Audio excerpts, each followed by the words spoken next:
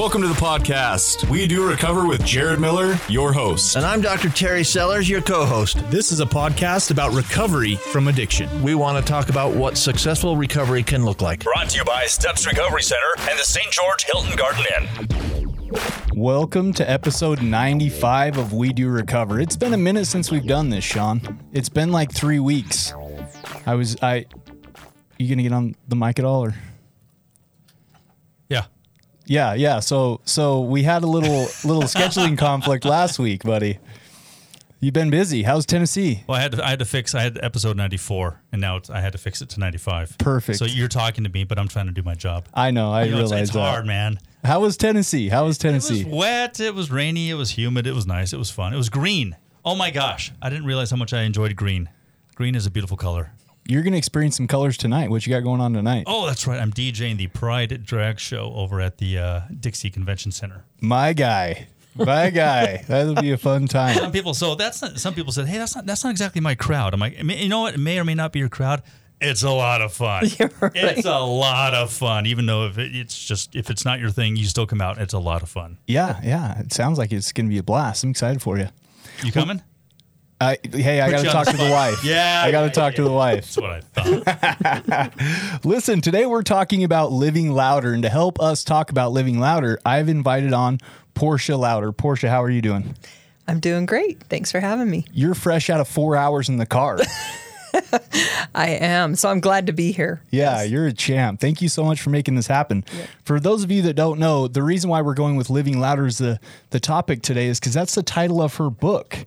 Portia has written a book, A Compassionate Journey Through Federal Prison, and the title of that is Living Louder. She was so nice to bring me a copy today. Thank you so much. You're welcome. And for those people that don't know her, we're going to dive into in part one and kind of get to know her and her story and what the federal prison thing's all about. Right. I have a feeling this is a podcast about recovery from addiction. There might be a little bit of that in there, so I'm excited to get to it. Before that, though, episode 95, part one, is brought to us by our amazing sponsors, Steps Recovery Centers. Steps Recovery Centers is here to help you or a loved one get help as soon as you make that decision to get help. Get a hold of them by calling them at 801-800-8142 or go directly to their website. That's stepsrc.com. They have everything: inpatient, detox, inpatient, outpatient, aftercare. They have an amazing alumni group. Definitely get a hold of them, give them a call. We appreciate them sponsoring this podcast. As well as Rise Up Supplements. Rise Up Supplements is a nootropic company that's all about helping people with mental health. So we got two formulas that we're rolling with so far. The first is going to be Mindful Mood. Mindful Mood helps decrease anxiety and enhance your overall mood. It's a feel-good one, right? And then we have Mind Shift. So Mindful Mood is the blue bottle. Mind Shift is the red bottle. Mind Shift helps increase focus and optimizes brain function. Right now, if you go to our website to check out either one of those, give those a try. They're brand new products. At checkout, you type in TRY20 to save 20% off your entire purchase. That's TRY20. We appreciate them sponsoring this podcast. That's right. That might be me and my wife's company. It might be. Yeah. I've heard good things. So yeah. We'll have to get you a bottle. Which one would you be interested in trying? The first one, the feel good one, because I'm an addict. So the Mindful Mood, right? Right. Yeah. Who doesn't like to chill out and relax a That's little, right. you know? Yep. Yeah, it's good stuff. Have you ever heard of Lion's Mane?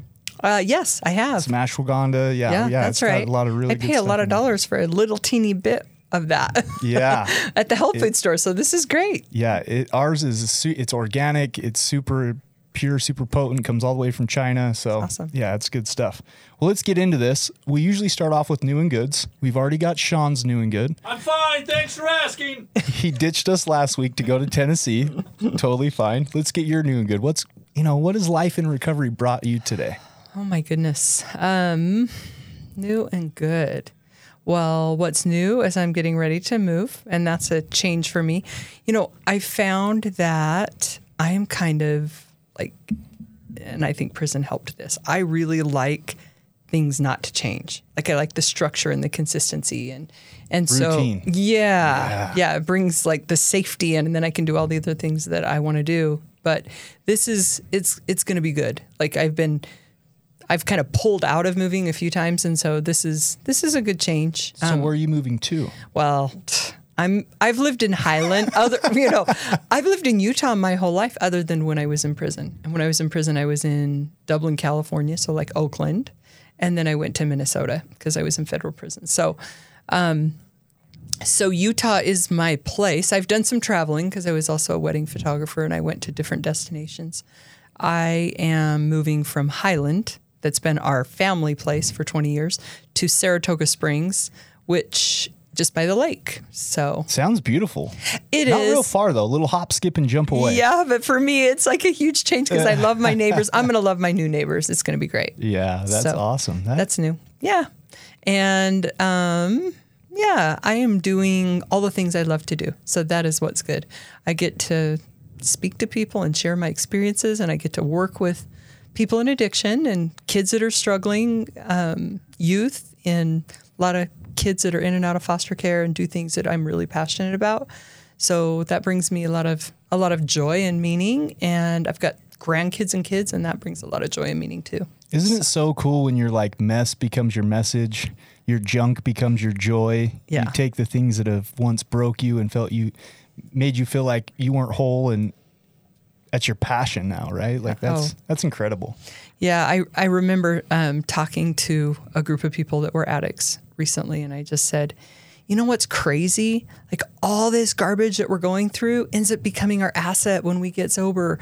Your story is what gives you credibility to help somebody else. You're the person, you're the guidepost to say, I did it, you can do it, And I think that's so beautiful. And the life lessons, right? Right. Like today, so I sold my truck to start this supplement company, and a lot of people were like, dude, you're crazy. Why are you like, who does that, right? Take all the equity out of, and we You're like, just I'm not bought living this in my little truck, so beater. we're good. I'm like, listen, I've been homeless. Yeah. Right? Like, I'm not scared of much today because Right. I had some hard life lessons that I learned right. early on. Mm-hmm. I'm not afraid of risk, like Yep. as long as I got my wife and as long as we got a roof over our head, That's awesome. I'm cool, As long as I'm not slamming, Yeah. Yep. garbage The stuff, with right. gutter water, yeah, life's good. Cool. So my new and good is one of our friends, mutual friends, Yeah.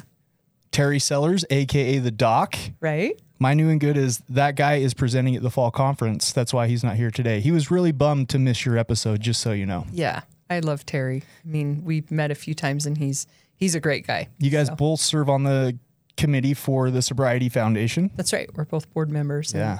just so people know too, the Sobriety Foundation is an amazing foundation. I'm sure Terry shared this, but we offer grants to people that can't afford sober living. So when they're getting out of treatment, they can go apply with the sobrietyfoundation.org. And I love the work we do. It's beautiful. They're amazing. So, yep. Yeah, we've had their Susan Peterson came on and shared her story and talked about it and stuff. So yeah, it's good stuff. Great stuff. Yep. Good for you, Dr. Sellers. I hope you knock it out of the park at your, I guess, little speaking event he's got going on. The fall Is that conference. at the AA Regional in Salt Lake, or is that at? So it's the fall conference for the like providers.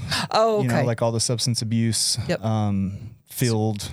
I'm acting like I know. I really don't know. It sounds good though, right? We'll roll with it. All right, Portia. So listen, we've gotten to know you a little bit. Got some exciting stuff going on in your life. Let's hear for the people that don't know you and haven't heard your story. Yeah. Where does it start? What's federal prison all about? How did you get to be this amazing person sitting in the room with me today? My only role models all my role models went to prison. Right. Nice. I like it. That's a t-shirt she's rocking if you're listening to the audio. And version I of mean, this. Jesus, John, Peter, Daniel, pretty good company. I met a lot of cool people in prison. So I'm pretty passionate about that. Like the way people see people in prison to me is so not true. Where does that journey start though? So the journey starts, I grew up in Utah in a small town in Richfield between here and Salt Lake. That is a small town. Small. Yeah. And my parents took it to a new level because my parents were kind of the conspiracy peeps back before it was a thing. I love it. Yeah. So we like hippies, we grew up out in the country, played hard, really non-conforming. And so by the time I was 13, I was like, oh, I'm all going to do what I want to do. Mm-hmm. First problem is boys. Then it became alcohol. And then I was pregnant when I was like 17 years old. So I started out as a single mom and gosh, I look back at myself and go, oh, you poor girl. Like, you just didn't know who you were, you know? And so I ended up getting... What do you mean by that, though? Like, that interests me, right? Because Yeah. you said that poor girl, you just didn't know, like, who you were. Yeah. What do you mean by that? Well, I didn't know my worth. Like, I didn't know what I was capable of doing. I didn't have dreams. And I mean, yeah, like, I hadn't really even left that little town. Do you think that around that age, the alcohol and the boys and all the, craziness that comes with teenage hormones and just Right. wanting to fit in and be accepted, can you look back and go, maybe if I just would have known my worth, I wouldn't have had to feel like I had to be so accepted and right? yeah. The fear of being ostracized when you're a teenager is like Right. the worst thing in the world, right? Right. Did a little bit of that play into your story of I addiction? think so. And I mean, the lack of conformity in our home made it difficult for me to deal with the structure in school and I just to focus and all of that. And it was the one thing I could do, and be fun and have a good time and kind of stand out in was the boys and the alcohol, I get it. Yeah. I get it. And when I say that, I just, I've met so many girls at that age now that I just want to put my arms around them and say, do you have any idea what your future could be? Because at my age now, I'm like, if I would have known what I was capable of, like I would have valued myself. I would not have let anything get in my way because that's how I feel today. But I didn't know. And it took really a lot of hard things. I mean, initially it took another pregnancy, then another pregnancy, giving that child up for adoption. So like I was a single mom, 2 kids, gave a child up for adoption, and then I hit drugs so hard. Like I went from pain Around pills. what age is this? I started, I became addicted to pain pills. For the first time, I remember when I was about 22, I broke up with another relationship. And I remember on my way home from our split, actually, I think we were living together at the time and we just went our separate ways. And my son, and this still just makes me kind of sick. Like, I don't know if I've shared this too often, but he said, "Hey, Mom, when do I get to have a dad I'm going to keep?" Yeah. And I remember pulling the car over and I just sobbed. And then I think I drove to my parents' house and I had a bottle of Percocet. I had never abused him because I just had him for headaches and I would drink and stuff. But I remember thinking I kind of had a headache. And as soon as I took the pill, I was like hooked right away. I just started I used all of those and then I went and got more. And then I started looking for them from other people and in cupboards and because it numbed out that pain. I got pregnant with my 3rd child and my addiction in comparison to later wasn't as severe because I remember I was able to quit, which wasn't always the case for me. I mean, so I was able to quit. Listen, you're talking to another opiate addict. Yeah, you get it, right? I mean, it was just a few Lortab, like maybe 8 or 9 a day, like compared to what it got to, it was very minor, right? Right. Which some people think is huge, but I'm like, oh no. So, I mean, there's a little bit of discomfort with that level of intake, it wasn't fun, but it's not like you're wanting to die. Yeah. I mean, you know what I'm talking about. I totally get it. Yeah, no, I came off some hardcore drugs when I went to jail and it nearly killed me. So I get that. But at that point, after I had David, the son that I gave up for adoption, they prescribed pain pills. And I went from pain pills, like hardcore pain pills, to methamphetamine really fast and hit the streets, which I know seems strange because I had never seen it or been around street drugs. I really wasn't like a pot smoker or anything. I had a job. I mean, but my cousin came to the house and he had some and I tried it and I was like immediately hooked on that. And so it wasn't like, okay, because listen, I work as a substance abuse counselor and let me tell you something I hear all day long. We call it poly substance abuse, right? I was on opiates. I knew they were a problem. I couldn't kick them. Didn't want to go through the withdrawals. So I hit meth. So I you just said it. So I started using meth to, right? Like listen, when we're addicted, our frontal lobe is not working. Right. We do not make rational decisions, right? But for the listener of this, it's a terrible idea because now you're addicted to multiple substances. Yeah, no, it doesn't work out. For me, and I also work in treatment, so I get to see people coming in. There's such a psychological, it can really mess you up, and it did me. It didn't take long. I hit a low. I really only used for a year, used meth. And then I hit a low that I was gone to drug houses all night, every night, leaving my kids with my mom, lost my job, you know. No longer a functional addict. I was no longer functioning on any Right. level, right? I was lying and stealing and doing the things you do with drugs, with methamphetamine or probably any drugs.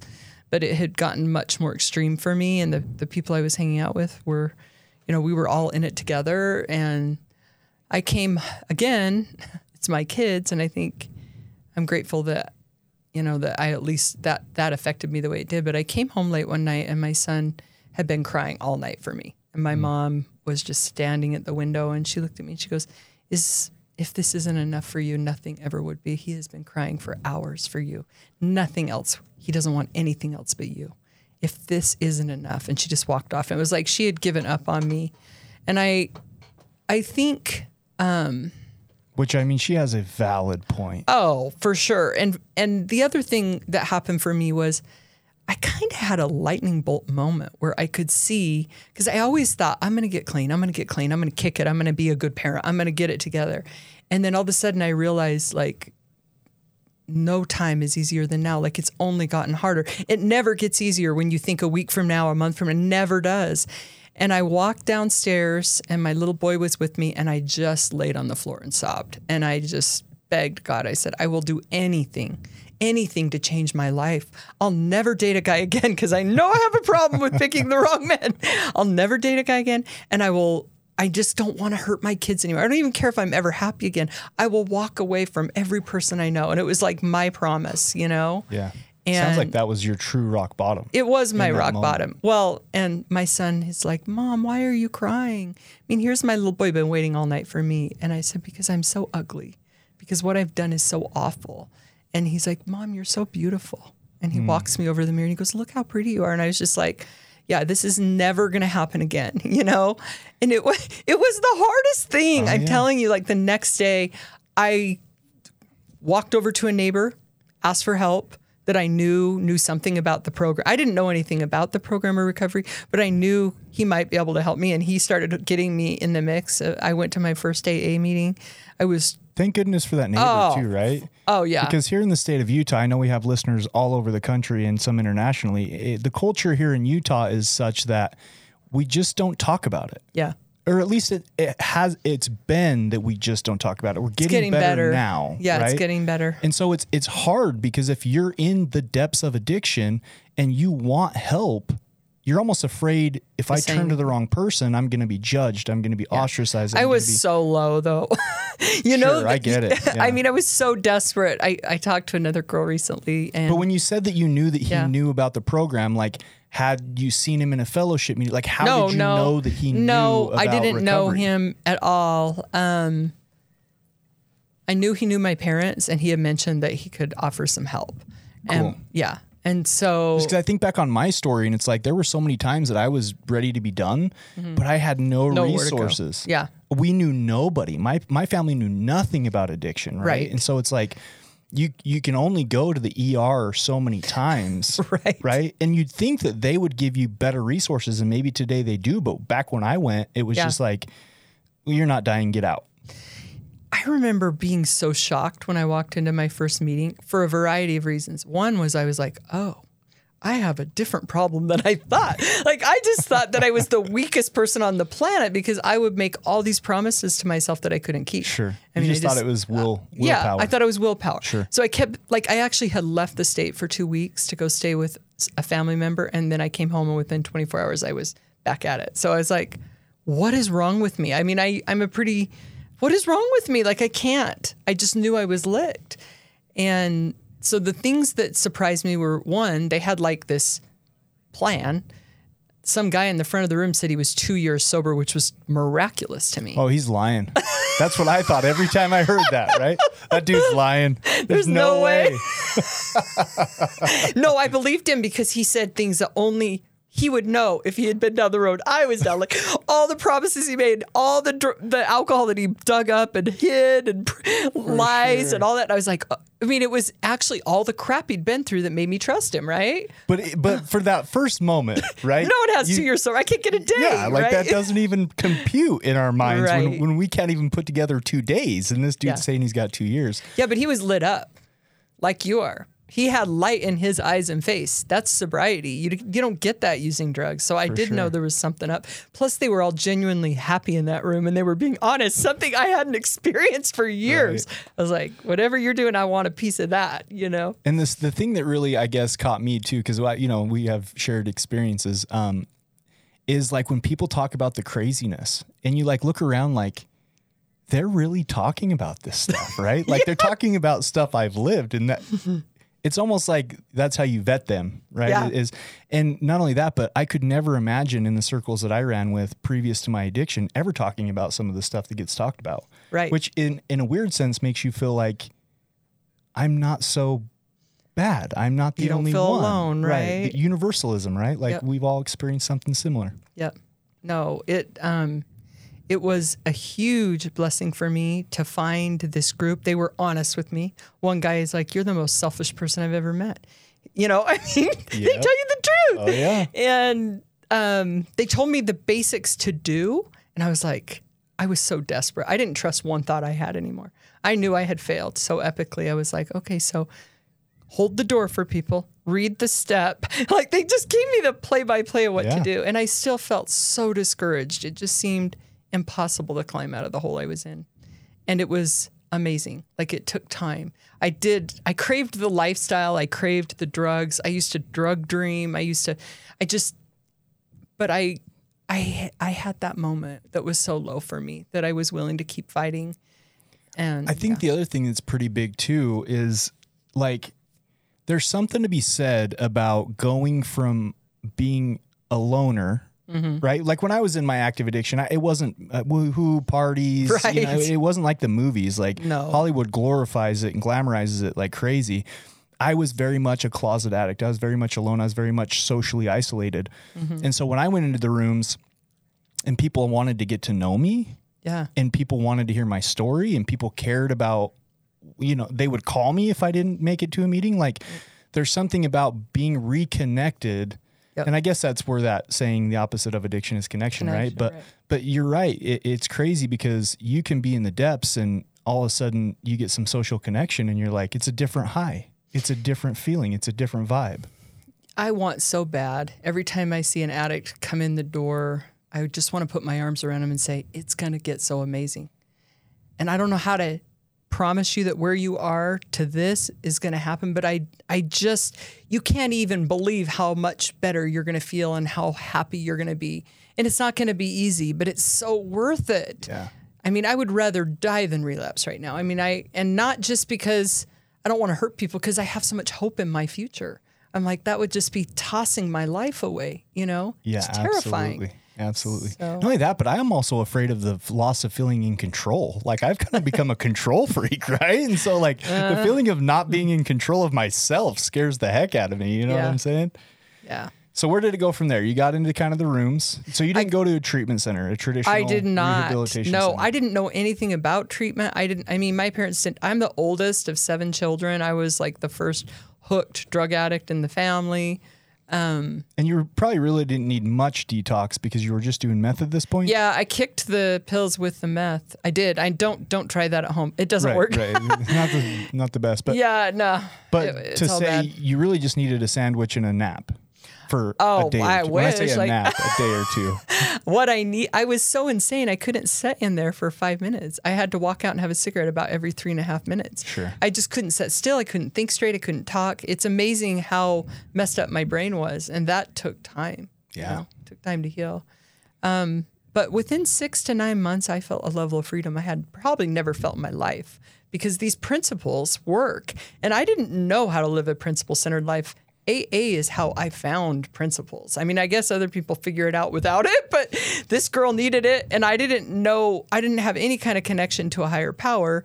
I found God in AA. I don't know that that's true. I don't know that it's true that people figure it out without it. I think that a lot of normies could use a 12-step program, right? Yeah, but it's just like my husband. I see some people he's like a good guy. He doesn't need it like I do. Sure. You know? And I get it, right? But I've met some normies that I'm like, your life's unmanageable. Yeah. You know, like you are powerless to that phone in your hand. Like, right. Oh, for sure. There's some principles there for sure that I think everybody could use. And we've only got 15 seconds left. Okay. For part 1. Oh, well, this has been fantastic. Yes. We're going to get back to this. Your book's about your story, right? Yes. We're going to keep this train rolling as soon as we have this little 30-second break from our sponsors, Steps Recovery Centers, and then we're going to be back with Portia. You are listening to We Do Recover with Jared Miller and co-hosted by Dr. Terry Sellers. We'll be right back after this short break with more of We Do Recover with Jared Miller, sponsored by Steps Recovery Center and the Hilton Garden Inn.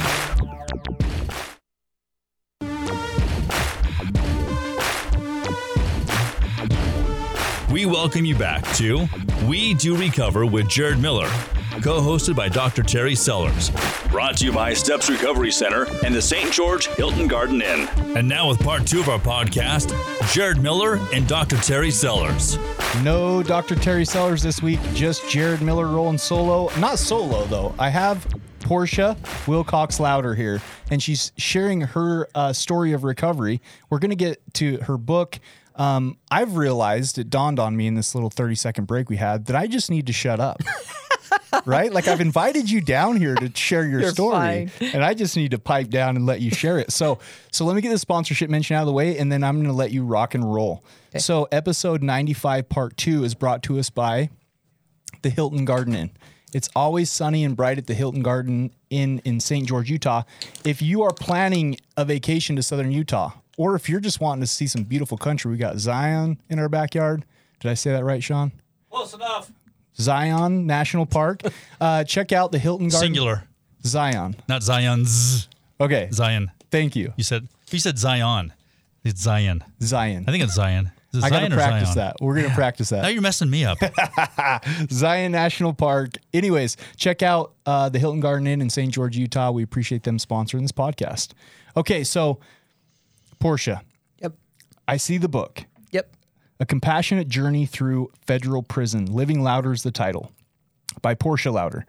Federal prison. We haven't gotten to federal prison. Oh, no, not even close. So we're going to do a really quick wrap up here. So listen, we got 25 minutes. It doesn't have to be too quick. Well, I mean, but the prison stuff is good. I mean, I know most people don't think so, but I do. I would like to share that. But so yeah, I got sober and I had 4.5 years of sobriety. And what happened for me is what happens to most people. 4.5. 4.5 years. I married my husband. I was not looking, by the way. I kept that deal. I was like, I'm not looking. The deal you made with God that you were going to date a guy again? The deal. Yeah, and I'm it. still so confused as to why he liked me, but he did, and so we got married. He seems like a great dude. I met him 30 minutes ago. He's the best. Chad's great. And so he actually adopted my 2 kids, and at that point in time, I didn't have a relationship with the child I gave up for adoption. We have since reconnected, and It's been beautiful. But I started my own photography business, and Chad was working in his career, and we bought a house, and we were doing life. And good things happen when you're sober, right? Like you can do a lot of good things in 4.5 years when you're sober and young, and you have all the energy. Yeah, and, absolutely. I was doing the mom thing, and I was grateful because I knew the difference. And for me, my business went from 20 to 40 to 100 to 200 weddings a year. Like boom, boom, boom. And at about 200 weddings a year. Luxury problems. Yeah, well, they were problems because as an addict and still struggling with like the whole self-esteem thing, I didn't have balance in my life. Okay, yeah. And so, and I was feeling crappy that I wasn't as present for my kids. Chad and I had our first son together. After I had him, I had a back surgery. They prescribed pain pills. I thought I could handle it. It's not meth. It's not street drugs. And it took me a year to kick. It took a toll.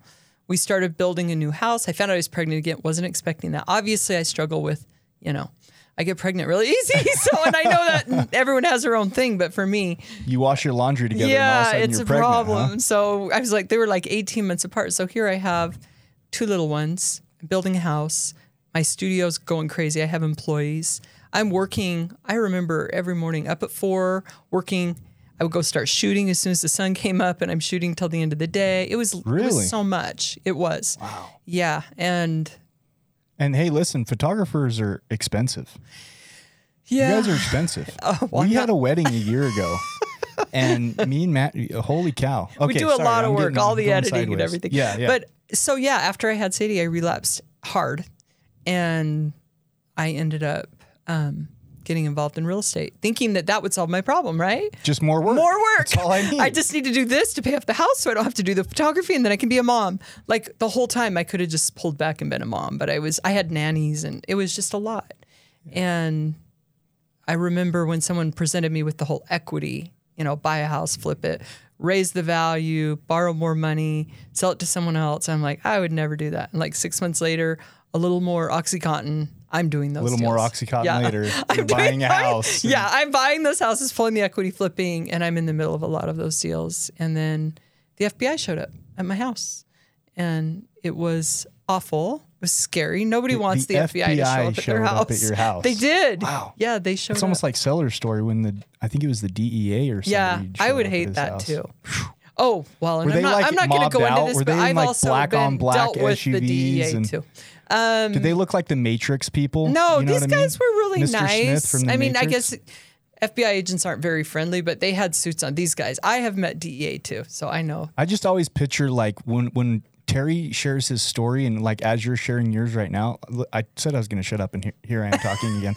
But I just always picture, right, like an episode of The Matrix where like a bunch of Mr. Smiths just show up. That'd be cool. Wasn't that cool? Wasn't that cool? They didn't have like huge machine guns. No, and that ghosts happened. that flew with knives. Yeah, and you'll stuff. have to read the book because I'm gonna read the book. There were some machine guns involved, but it was later on. So for me, I made the worst possible decision and denied the fact, used every dime we had to fight, didn't take ownership of What where I were the was, charges? didn't get sober. Mortgage fraud, real estate fraud. Oh, really? Yeah. It had nothing to do with the drugs.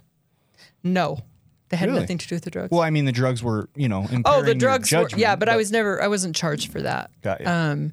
I thought you were going to say you were like selling homes and OxyContin at the same time. No, but I was getting pills from people in Sure. real estate, and eventually I was called upon to work with the DEA to help with that, which I did and got nothing for. So I would Really? suggest that, but I got sober. Well, not really. I got to Suboxone, which there is you go. still not sober because that was really a nightmare to come off of. But anyway, so I had a detour there, but so eventually, regardless of how much money I spent to try to fight and how much money I wasted and how much time I wasted, I walked into a federal courtroom. And the day that I walked into that courtroom, I knew that the judge was going to give me the maximum sentence. And I deserved it because I had handled everything so terribly. I had delayed it, drug it out, not faced it. And I could not face the reality of that until I walked in the courtroom. And then it's a very sterile, real place to be. Like everyone I've talked to that's been through this process goes, whoa, the courtroom was, that it levels you. That's when it gets real. It's when it gets real. Yeah.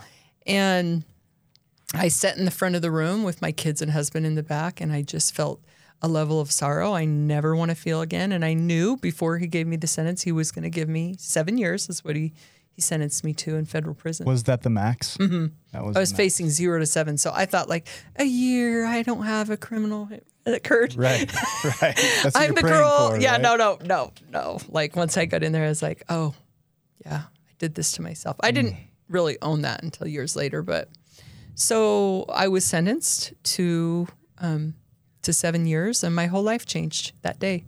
I have never seen the world the same. I had 8 weeks to say goodbye to my kids. So they didn't just throw the handcuffs on you. They right were then and going there? to, and I was not okay with it. Like Sure. that would have been not a good way for my kids to see me the last time. And my husband actually stood up and he pled for me. I mean, the lawyer tried, but that wasn't going anywhere. The judge was like, nah, she's going now. But my husband just said, please give her time to say goodbye to her kids, which was like super sacred for me to have my husband, after all I had drug him through, to be there and I can tell you're getting emotional about it. yeah. Yeah. Good for you, Chad. Yeah, he he has been with me and with our kids through everything. And I just have so much admiration for him for that and love for him. So we drove, he and I said goodbye to my kids. Was that the hardest 8 weeks of your life though? It was such a shock to me that I had cared at all about money. Like I was so surprised at myself. I didn't care about anything except every single little moment I had left with my kids. And it wasn't the hardest because there was so much more hard to come. But it was, because I still was in denial about how hard it was going to be. Right. Until You've never even been to jail, right? No, until I Man. walked into prison and I'm like, oh, like I felt devastated, just completely devastated. And it took me some time. Do you know Coach Blue Robinson? Yeah. Yeah. Okay. He was like one of the first guests on this podcast. Yeah, he's awesome. Great dude. Well, I was court ordered to meet with him before. Really? Yeah. And he says to me, I said, I can't go to prison. He's like, well, you might have to. I said, no, I can't go. You don't understand. This is before I'm sentenced. And he goes, Portia, it would be really hard to go to prison. But in prison, you could still become an amazing person. He said, that is not the case with addiction. He said, with addiction, you're separated from everything you love. He said, you could go to prison. You could still be a good mom from prison. You could still read and study and prepare and become an amazing person, which I thought to myself, whatever. Right. I'm not trying you. to hear that. Right. But And it doesn't matter because I'm not going. I'm not going, right? And then I get to prison and I'm like, oh, what he said was like ringing in my soul. And I made a list of everything I could do to become an amazing person. And that guided me. My hat's off to him for planting that seed. Yeah, right? it was because had he not planted that seed, who knows? Maybe you wouldn't have done as well as you did and worked on self-improvement and made the most of it. I think pain drove me. Pain drove me. Accountability freed me when I finally got to a place where I was just like, I'm so tired of feeling like I'm in prison. I mean, I am in prison, but I feel mentally. Yeah, I had imprisoned myself before I ever went because I wouldn't take ownership of where I was. And it was so painful to take a look and say, you did this. You did this to your kids, to yourself, all of it. And it was just, it's really hard, but it's the most freeing, powerful thing you'll ever do in your life to make that list, to take accountability. You can face anything when you own where you are because now the future is yours. I chose this. I get to choose something different. As long as it's somebody else that did it to you, you're depending on them. I kept thinking the government owes me an apology. I would have been waiting a long time for that if that's what I was waiting for, to be free. Yeah. Never. So freedom had to come a different way for me. And by the time I was done with prison, I was truly free. I was free in every way. I was like, I don't even want to go. I mean, I wanted to see my kids, but I felt so much love for the women I met. I mean, they'll have to read the book, but there's stories of these beautiful people that went through the hardest things. And I was honored and in awe that I was able to become friends with them and get to know them and hear their stories. We were like close. We were close. It's not like a family. It's like, you're going through the hardest thing. A lot of them don't have family. Right. And the crap they show on TV just isn't accurate. We had fun and we were close and it was painful. And I spent a lot of time under a tree in tears because the reality of what I had done was very painful. But there was freedom in walking through that. I mean, I got 4.5 years to work through my crap, which now I'm so grateful for. But at the time, it was hard to be separated. I'm watching my kids grow up without me, heartbreaking. Knowing I did this, heartbreaking. Yeah. But believing there was something to fight for because I was willing to own where I was gave me so much strength and power. And that's, I think, for me, it's a big part of my message is, look, take your power back, own where you are. Where you are can be your blessing, but you've got to find a way to own it. And it worked for me.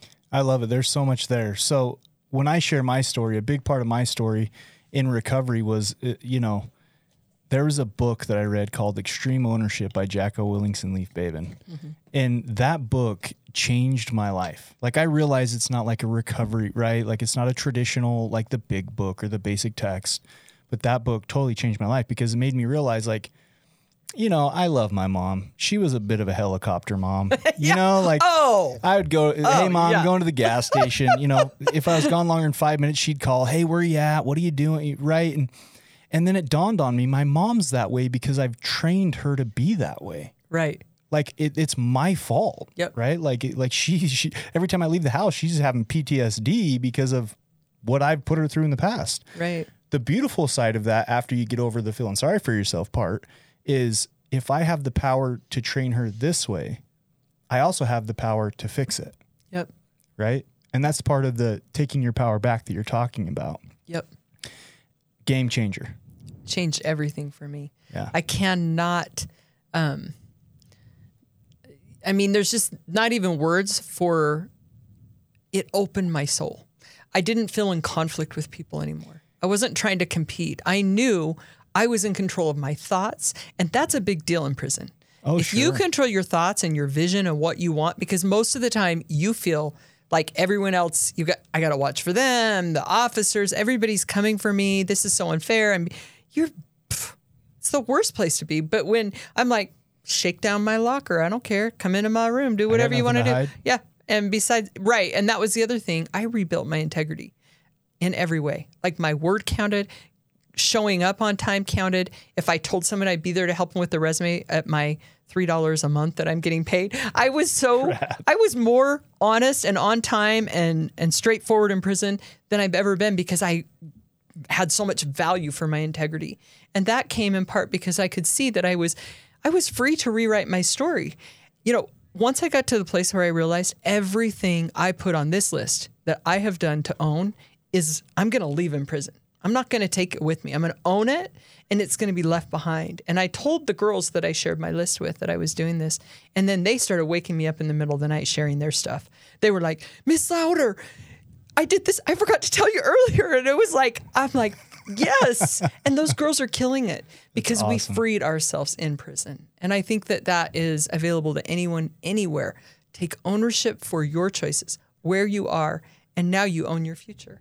And I think that's just such a true and correct principle in life. So yeah, there's a book, I don't remember the name of it or who the author was, but there's a line in there that said, for most people, their thoughts are the source of their suffering. Right.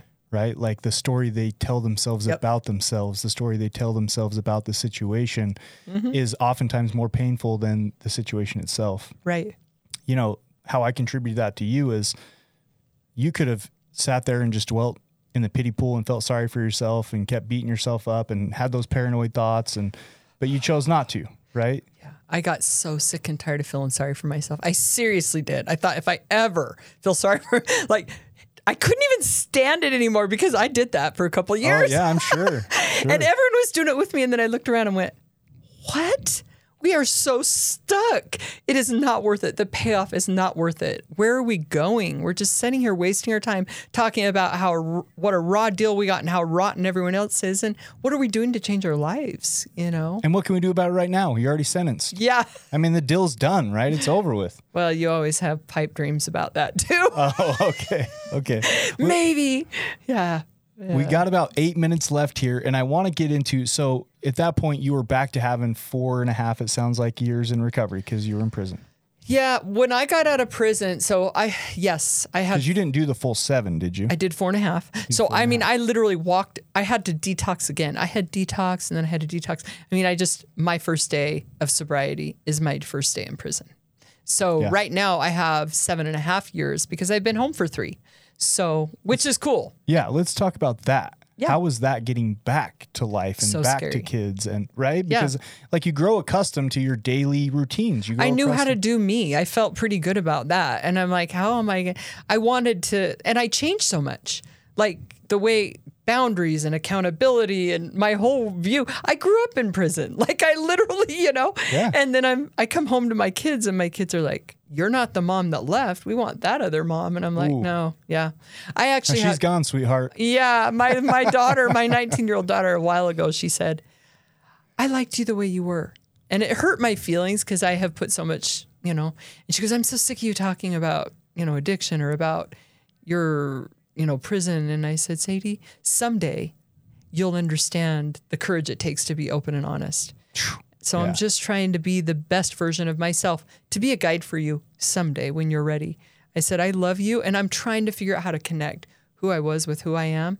Honestly, I don't even like the person I was. I mean, and she's like, you make it sound like you're just a big crackhead. I go, I was. She's like, I don't want to hear that. You are my mom. My poor kids are warriors. They've really been through it, and I'm so proud of them. But it is not like, it's not over. But then again, when is it? Like, you could have done everything right, and still your kids have to figure out their journey. Oh, absolutely. Absolutely. But yeah, it's been 3 years, and the first year, I mean, At what point did you start? At what point did you decide? Was there a moment? So for me, the reason why Dr. Sellers is the co-host on here is I never shared my story.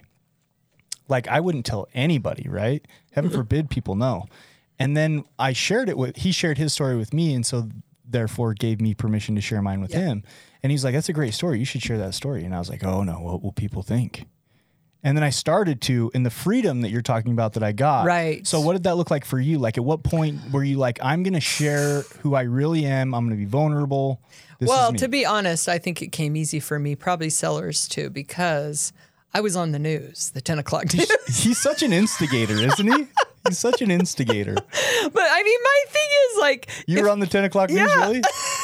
I was. So your story was out there. Yeah, and I was gone for so long. So like, I immediately after the news that night, my kids were all just sitting there watching me walk up the courthouse, and they sentenced me and everything. And I decided I have nothing to lose, so I made a post on Facebook that said, "I am devastated.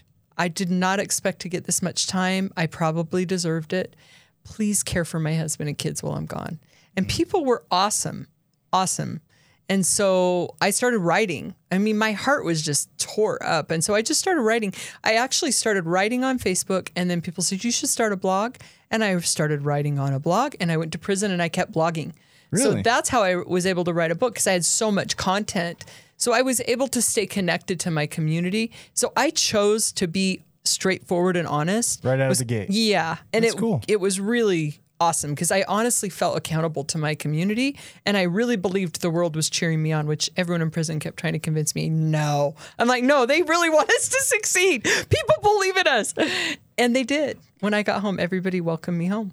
So Not only that, but you took control of the narrative, right? Like, had you not started writing, had you not shared your experience, it's Right. open to interpretation. The only thing they have left is that 10 What the o'clock government news. said. Right.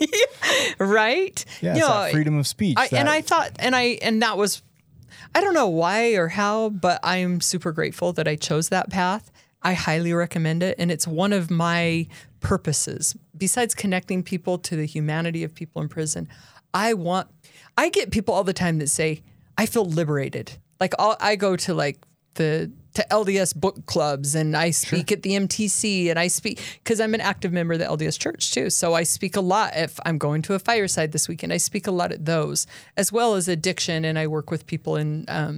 Yeah, you're on fire. I mean, I don't think there's a podcast you haven't been on. Is there a speaking event you haven't done? I don't know. You're on fire, girl. I don't know, but I mean, I love it. I love it, and what I love, and when I talk to young kids or I talk to older women, I just say, you're free. You don't have to hide this. You are imperfect, and it's perfectly okay. And it gives people permission to be imperfect, and to know that you can still have an amazing life and make mistakes. And so I think it's good, and I'm grateful for that. But the news kind of gave me my leg up. Right. Yeah. I mean, it was a push for sure. Like, here's the deep end. There you go. Yeah. I remember Blue Robinson. He said, I saw you on the courthouse steps, and they asked you if you were guilty, and you said, and he and I had talked about this, and I said, yes. And he goes, and I thought, don't say it there. We're supposed to be talking about this in group, He goes, that was the bravest thing. I was like, well, it kind of pushed me into the deep end. So, Portia, one thing that I love about you, and I meant all those things about the podcast and speaking events, and everything in the most respectful way, because when I thought I was going to do the speaking thing, and I've been on a couple podcasts, I went to a speaking coach because I'm terrible, right? And no, you're great. And she said to me, she almost offensively, she said, do you really think your story's that unique? Yeah. And I said, probably not. And she said, what's going to make you good, and this is what you got. This is why I'm telling you this. Oh. What's going to make you good is being able to share it in a tasteful way. Oh. right? Like being able to articulate it and tell it in a way that's received that gives you the warm feelings and not the feelings. yeah. And every time I've listened to one of the podcasts you've been on, I've heard you speak. It's always in a very respectful, tasteful way. So you do a great job of sharing your mess into the message of hope in a way that is received really well. Thank you. Yeah. Yeah. You're welcome. So we got about a minute left here. What's in the future for you? How do people get a hold of you? Oh my gosh. Well, they can reach me on LinkedIn or on Facebook, especially Facebook. I really try to message everybody back that reaches out to me. I'm an admin on the Worldwide Unified Facebook page, and they can reach me there. And I do speak a lot, and I love to do it. And I have a whole bunch of things that are in the works, too much. So I'll come back next year. We'll talk about what I have going. Fair enough. I'm doing a lot in the criminal justice arena right now with people all across the country. So this next year, it's like get out of Utah and go work with the people I love. And that's something I'm super excited about. Just don't burn yourself out. Oh, don't get overwhelmed, girl. Don't start doing real estate. Yeah. And you know what I mean? Don't try to take on this so I don't have to do this so much. I know. Right. I So know. Living Louder, how do our listeners get a hold of a copy of Living Louder? It's on Amazon, and that's probably the easiest way. I also have like PortiaLouder.com, but Amazon's great. Perfect. Go check out her book. I'm sure there's way more in there than we were able to cover today. There is. Thank you so much. Thanks for having me. Appreciate you coming on. Yep. You're okay too, Sean. Thank you for joining us today on We Do Recover with Jared Miller. Help us spread our message of hope. Like, comment, and share. If you have any topics or ideas for future shows, please share that on our Facebook page. That Facebook page is We Do Recover with Jared Miller. If you or a loved one needs help, please reach out to us. Again, thank you for listening. Brought to you by Steps Recovery Center and the St. George Hilton Garden Inn.